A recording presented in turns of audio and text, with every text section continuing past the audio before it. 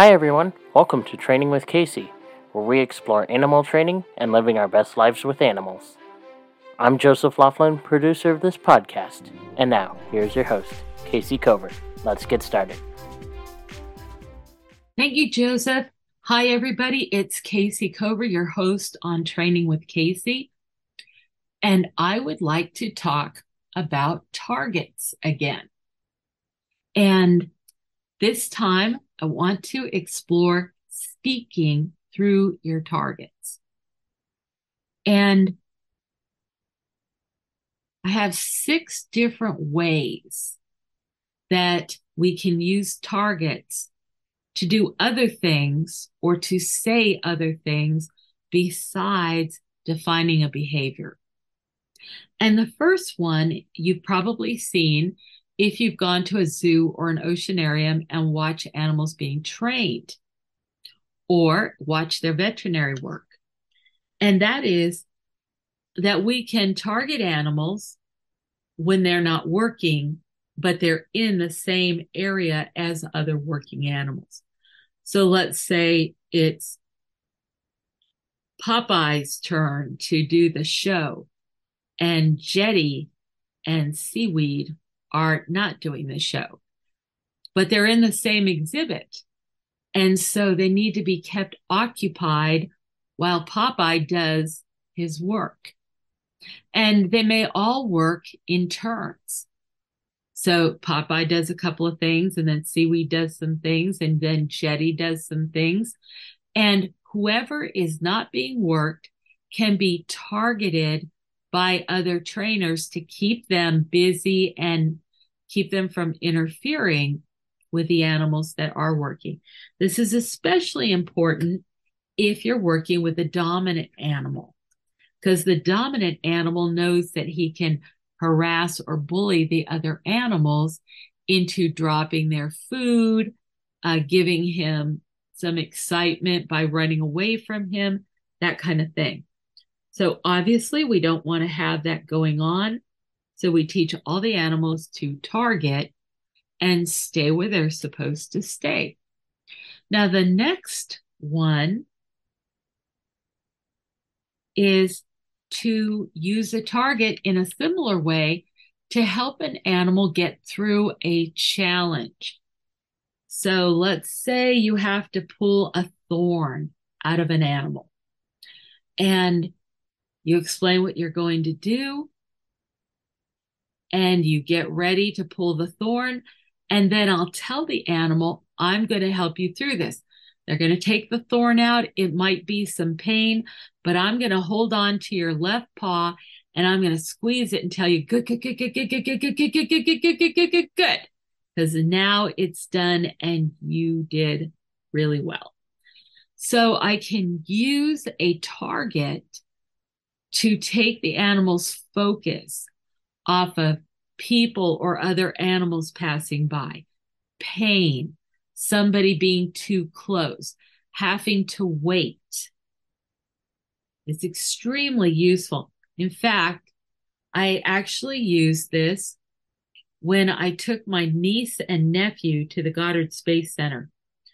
And we could go inside and see the Earth from the satellite orbit. But once we went inside, it would take 45 minutes for that tour. And my niece and nephew were about 2 and 3 at the time. And so I explained to them, how long that this was and so on, and that we would listen to these people tell us about everything. And if they stayed really quiet and cooperative, we would be able to see the Earth from out in space. Do you want to do this? So they both said yes. We always like to get buy-in, right? So then, as we were listening, I had my fingers on the shoulders of each child. And I would kind of just like playing the piano, do a little syncopated rhythm on their shoulders. And every once in a while, give them a little hug or a squeeze. And every once in a while, look around at them like, surprise, I'm here, peekaboo, that kind of thing. And it allowed them it helped them to be patient and go through 45 minutes of somebody telling us all about space science, which was a little advanced for them. Now, don't get me wrong. They loved those pictures and they totally got it. But they weren't quite ready to learn about rocket ships traveling and so on. Although I got to tell you, now that I think about it, my nephew is about to graduate in physics. And I don't know if he's changed his mind or not, but he wants to be an astronaut. Maybe he got a lot more of that space center lecture than I gave him credit for. Okay, so those are the first two things. Targeting animals to keep them from interfering with each other, and targeting animals to help them get through challenges, whether it's boredom or fear or uncomfortableness or uncertainty. Now, we also can speak through the quality of our touch. If I need to initiate a new body part target, I'm going to use a special kind of touch. It's going to be the same kind of touch that you use to open a glass stereo door that's got those spring latches. So you make contact with your fingers and then you kind of rock up on the tip of your fingers, springing up off the surface of the animal. And as you press in initially, you're going to push that animal a little bit off of his center. Then as you spring up, he's going to flow back into your hand. And your job is to say X at the instant that he makes contact, and you name the body part. And as I said in our last targeting thing, it can take about 1 minute to teach a hip or shoulder body target to a very large animal like a giraffe or a hippo or a camel or a rhino. So it's the quality of touch that allows you to initiate those targets. Now, there's another way that we modify targets to talk to the animals. And one of those is through pulsing the targets. So often when you're working with animals, you need more than one target. Sometimes you need more than one target to communicate the behavior. And sometimes, okay, let me go back to communicate what the behavior is that you're teaching. But sometimes you need to have two targets in play just to keep the animal alert to what's going on at that moment. So let me see if I can make that clearer. If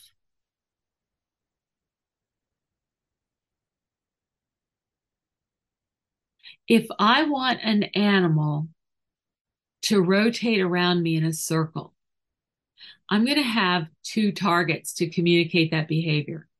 So what would they be? What does every circle have? It has an axis.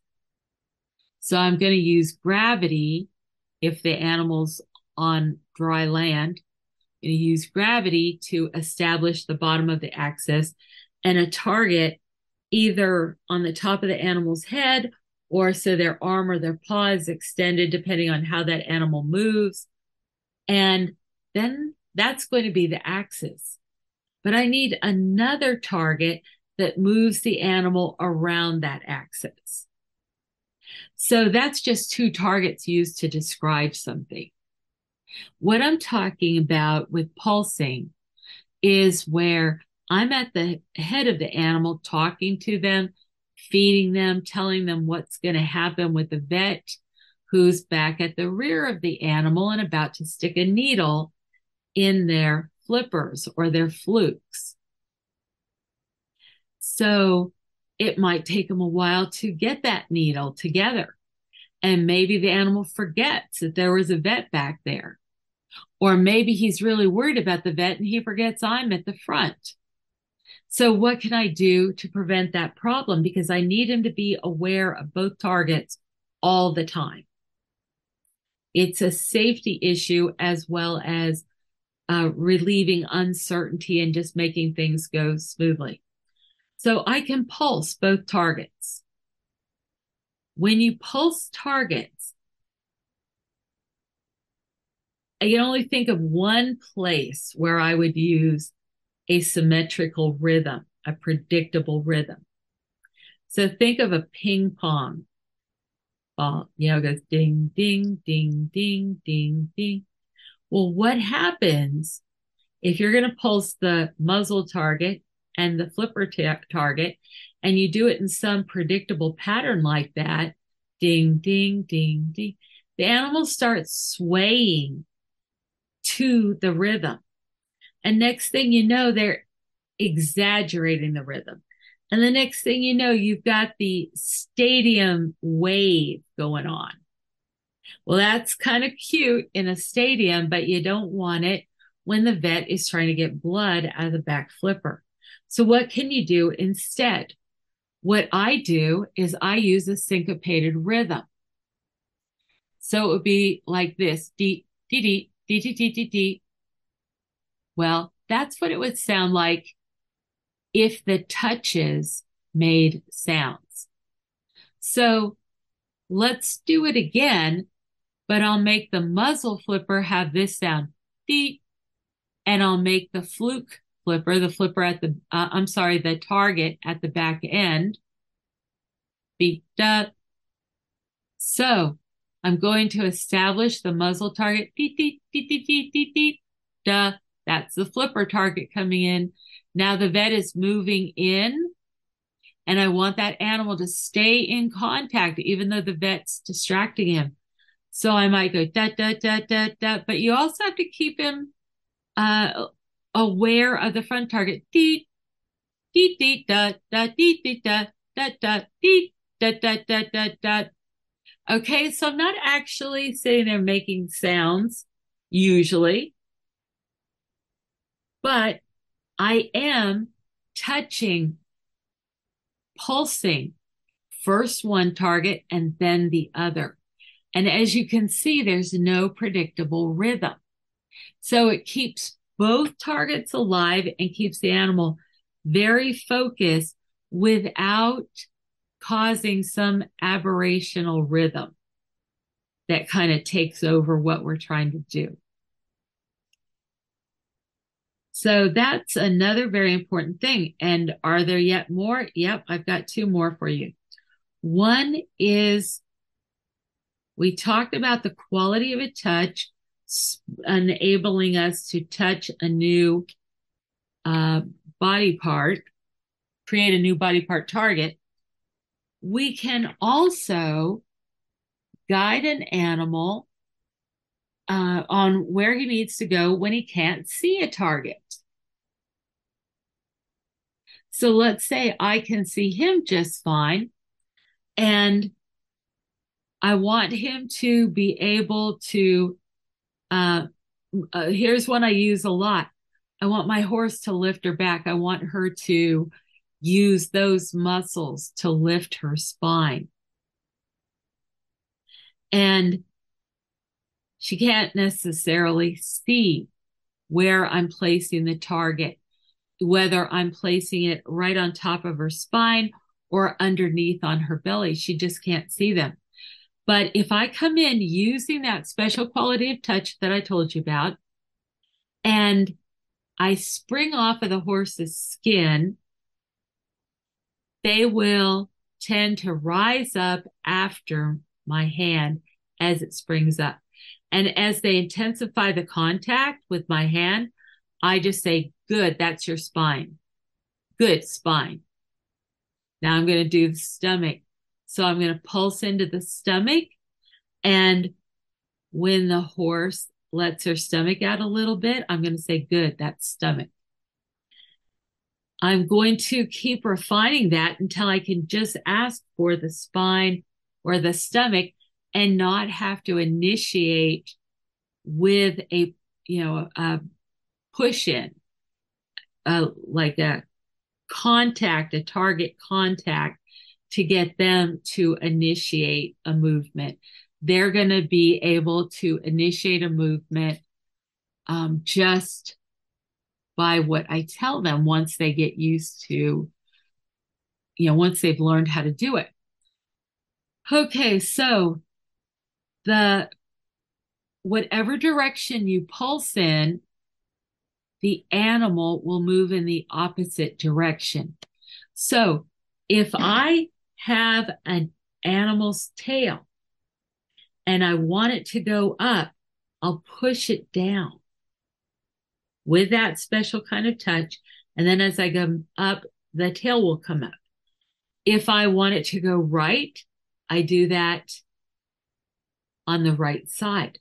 But I'm going to push the tail to the left and then spring off and hope that the animal will then move his tail back to the right. So I push to the left and the animal pushes back in an equal and opposite direction. And then finally we do it, same thing. If you're going to move it down, if you're going to move around in a circle, if you're going to get an animal to follow you, if you want to intensify the contact on the target, these are all places where we can use pulses to get more connection, but we can also use speed, pressure, and direction to tell the animal what direction to go, even when he can't see things. So the next one I want to mention, and this is actually an extra one, and that is touchback targeting. So have you ever needed an animal to target a place on his body that you just simply couldn't give him any landmarks for? Okay. So when we collected blood from the vena cava of the little pigs at the University of Maryland, the vena cava it was what we call a blind stick with a needle, because there are no obvious landmarks to allow you to get in there and collect blood. Excuse me, 1 second.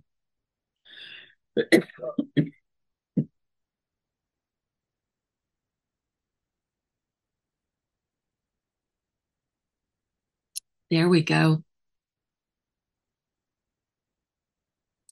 So we can do something called touchback targeting, where I go and I just touch a spot on the animal. And I say, can you touch back? And I'll push in the same way I do when I'm going to start a hip target or any body part target. Can you touch back? And I'll get just a millimeter away from the animal, and the animal will usually lean right back into my finger. And I'll bridge them. That's right. Good. Can you touch back? And I'll go twice as far away. It's just 2 molecules away. Not far at all, but it's twice as far as it was the second time. And the animal flows back into my touch until we build up and the animal can walk 10 feet towards my finger. But here's the amazing thing. Because we all have proprioception, once I touch the spot on the animal, he will be able to return that target to my finger, even though neither one of us can say exactly where that body spot is. We can't say exactly where we just touched when we look at the body, but the animal knows exactly. How do I know he knows exactly? Because I have taken a marker, and when I start the touch, I'll mark the spot with the marker, bounce off the skin. As the animal flows in, he'll bring the dot on his skin right into contact with my finger. That is proof that that animal understands exactly where I touched him. So we call this touchback targeting. And oh my gosh, when you get into advanced behaviors, this is so powerful. So you're going to want to do it. And it is a more advanced skill. So stay tuned, right? We'll do more with this. So now that you've done all these different things, and we went from 6 things to 7 things, it's time to leave the animal and let them go back into their exhibit area and relax. So do you just take the targets away? No, you want closure. The animal wants closure. So the first thing we do is tell them, I'm going to leave, and we'll do it this way. And as I actually start to leave, I'll pulse in to the animal. I'll intensify my touch in the same way I do when I want to keep the targets live. But here, I'm not asking the animal to stay. I'm asking the animal to terminate our target. Now, when I think about this, I think with surprise that this actually goes against an important thing that I also do, that most exotic animal trainers do. And that is that we want to keep our leaving unpredictable. Just like you want to keep the rhythm unpredictable, you want to not leave the same way or at the same time or at the same place in your training every day. You want to mix it up. You want to have different lengths of training time. You want to do different behaviors. We might go in and out of the training area, so the animal doesn't think that just because we walk out, the training session is over. We might go to the back of the exhibit and throw things to the front of the exhibit, or go to the sides. We might bring toys back in with us. We randomize because we don't want the animal to get upset because we're leaving. We want him to just say, oh, she's up to her shenanigans. She may leave, but I'm ready for her to leave at this point. That's a good way to leave an animal. Well, I tell the animal that I'm going to leave when I'm actually doing targeting with them. And I've never had a problem. Never had a problem. Sheesh.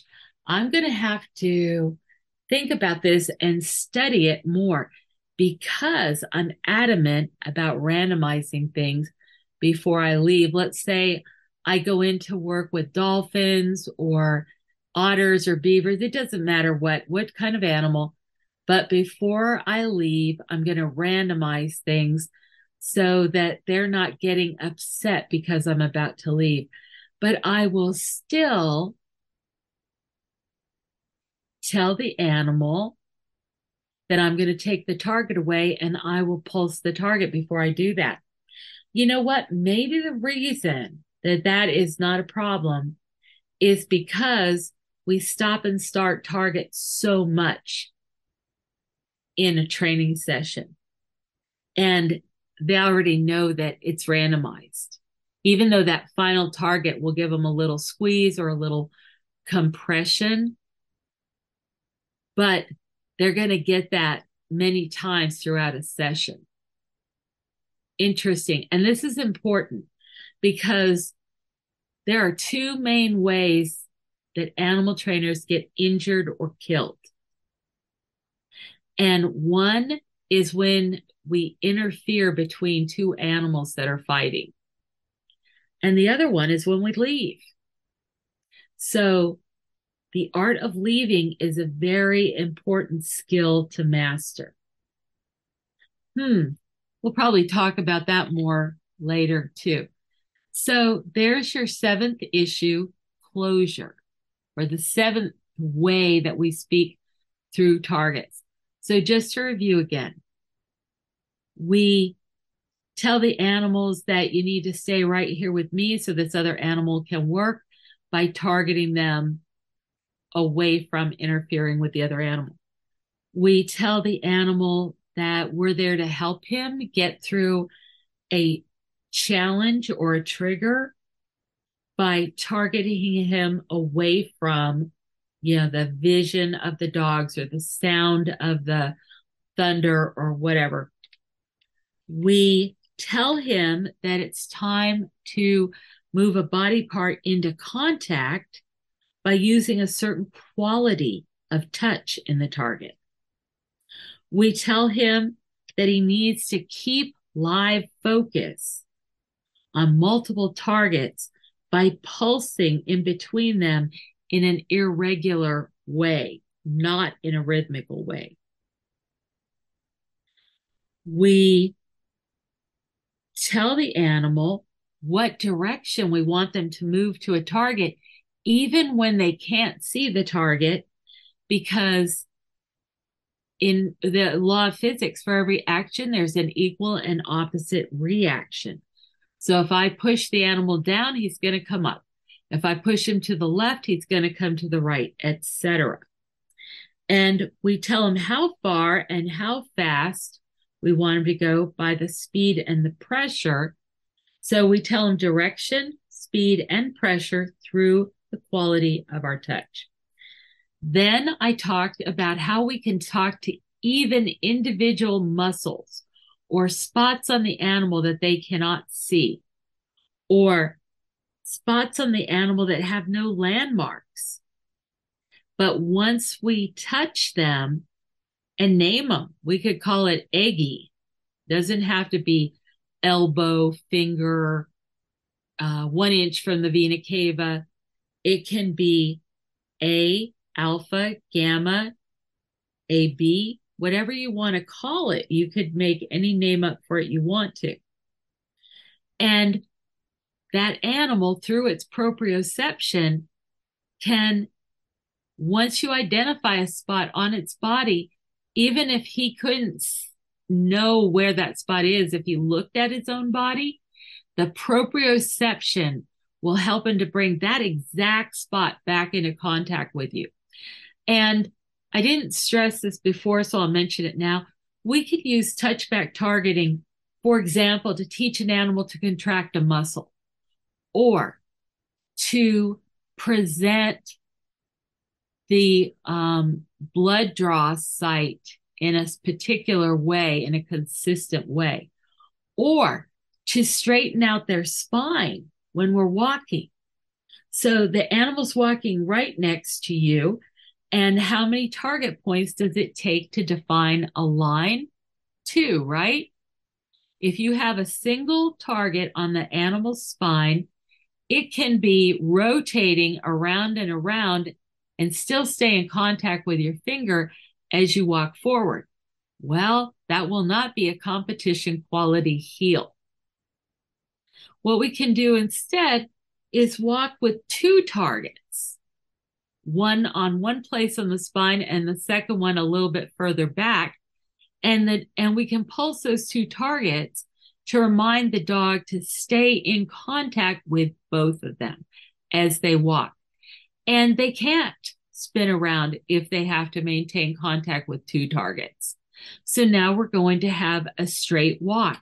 It took me about 5 minutes to correct a wiggly walk of a show dog that was ruining her own career.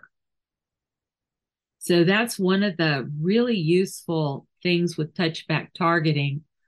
And we've corrected a lot of show dog position issues using touchback targeting. Anyway, it's useful, and we can talk to parts of the animal that he can't see or he can't distinguish, in the mirror, and I can't distinguish it.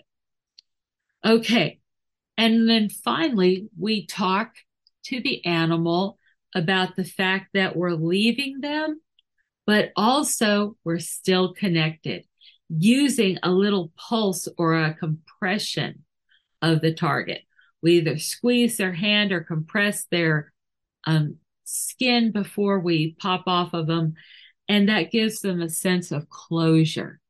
Okay, so that's 7 things that we covered that relate to what and how you can communicate through your targets. The targets are not just, roadmaps that say go here and there and the other place. They have so much more power and depth and richness in how they can be used.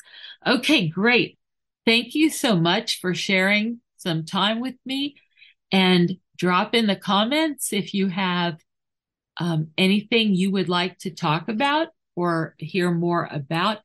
Also, if you go to the podcast, please look on the top of the page and there'll be a follow button there.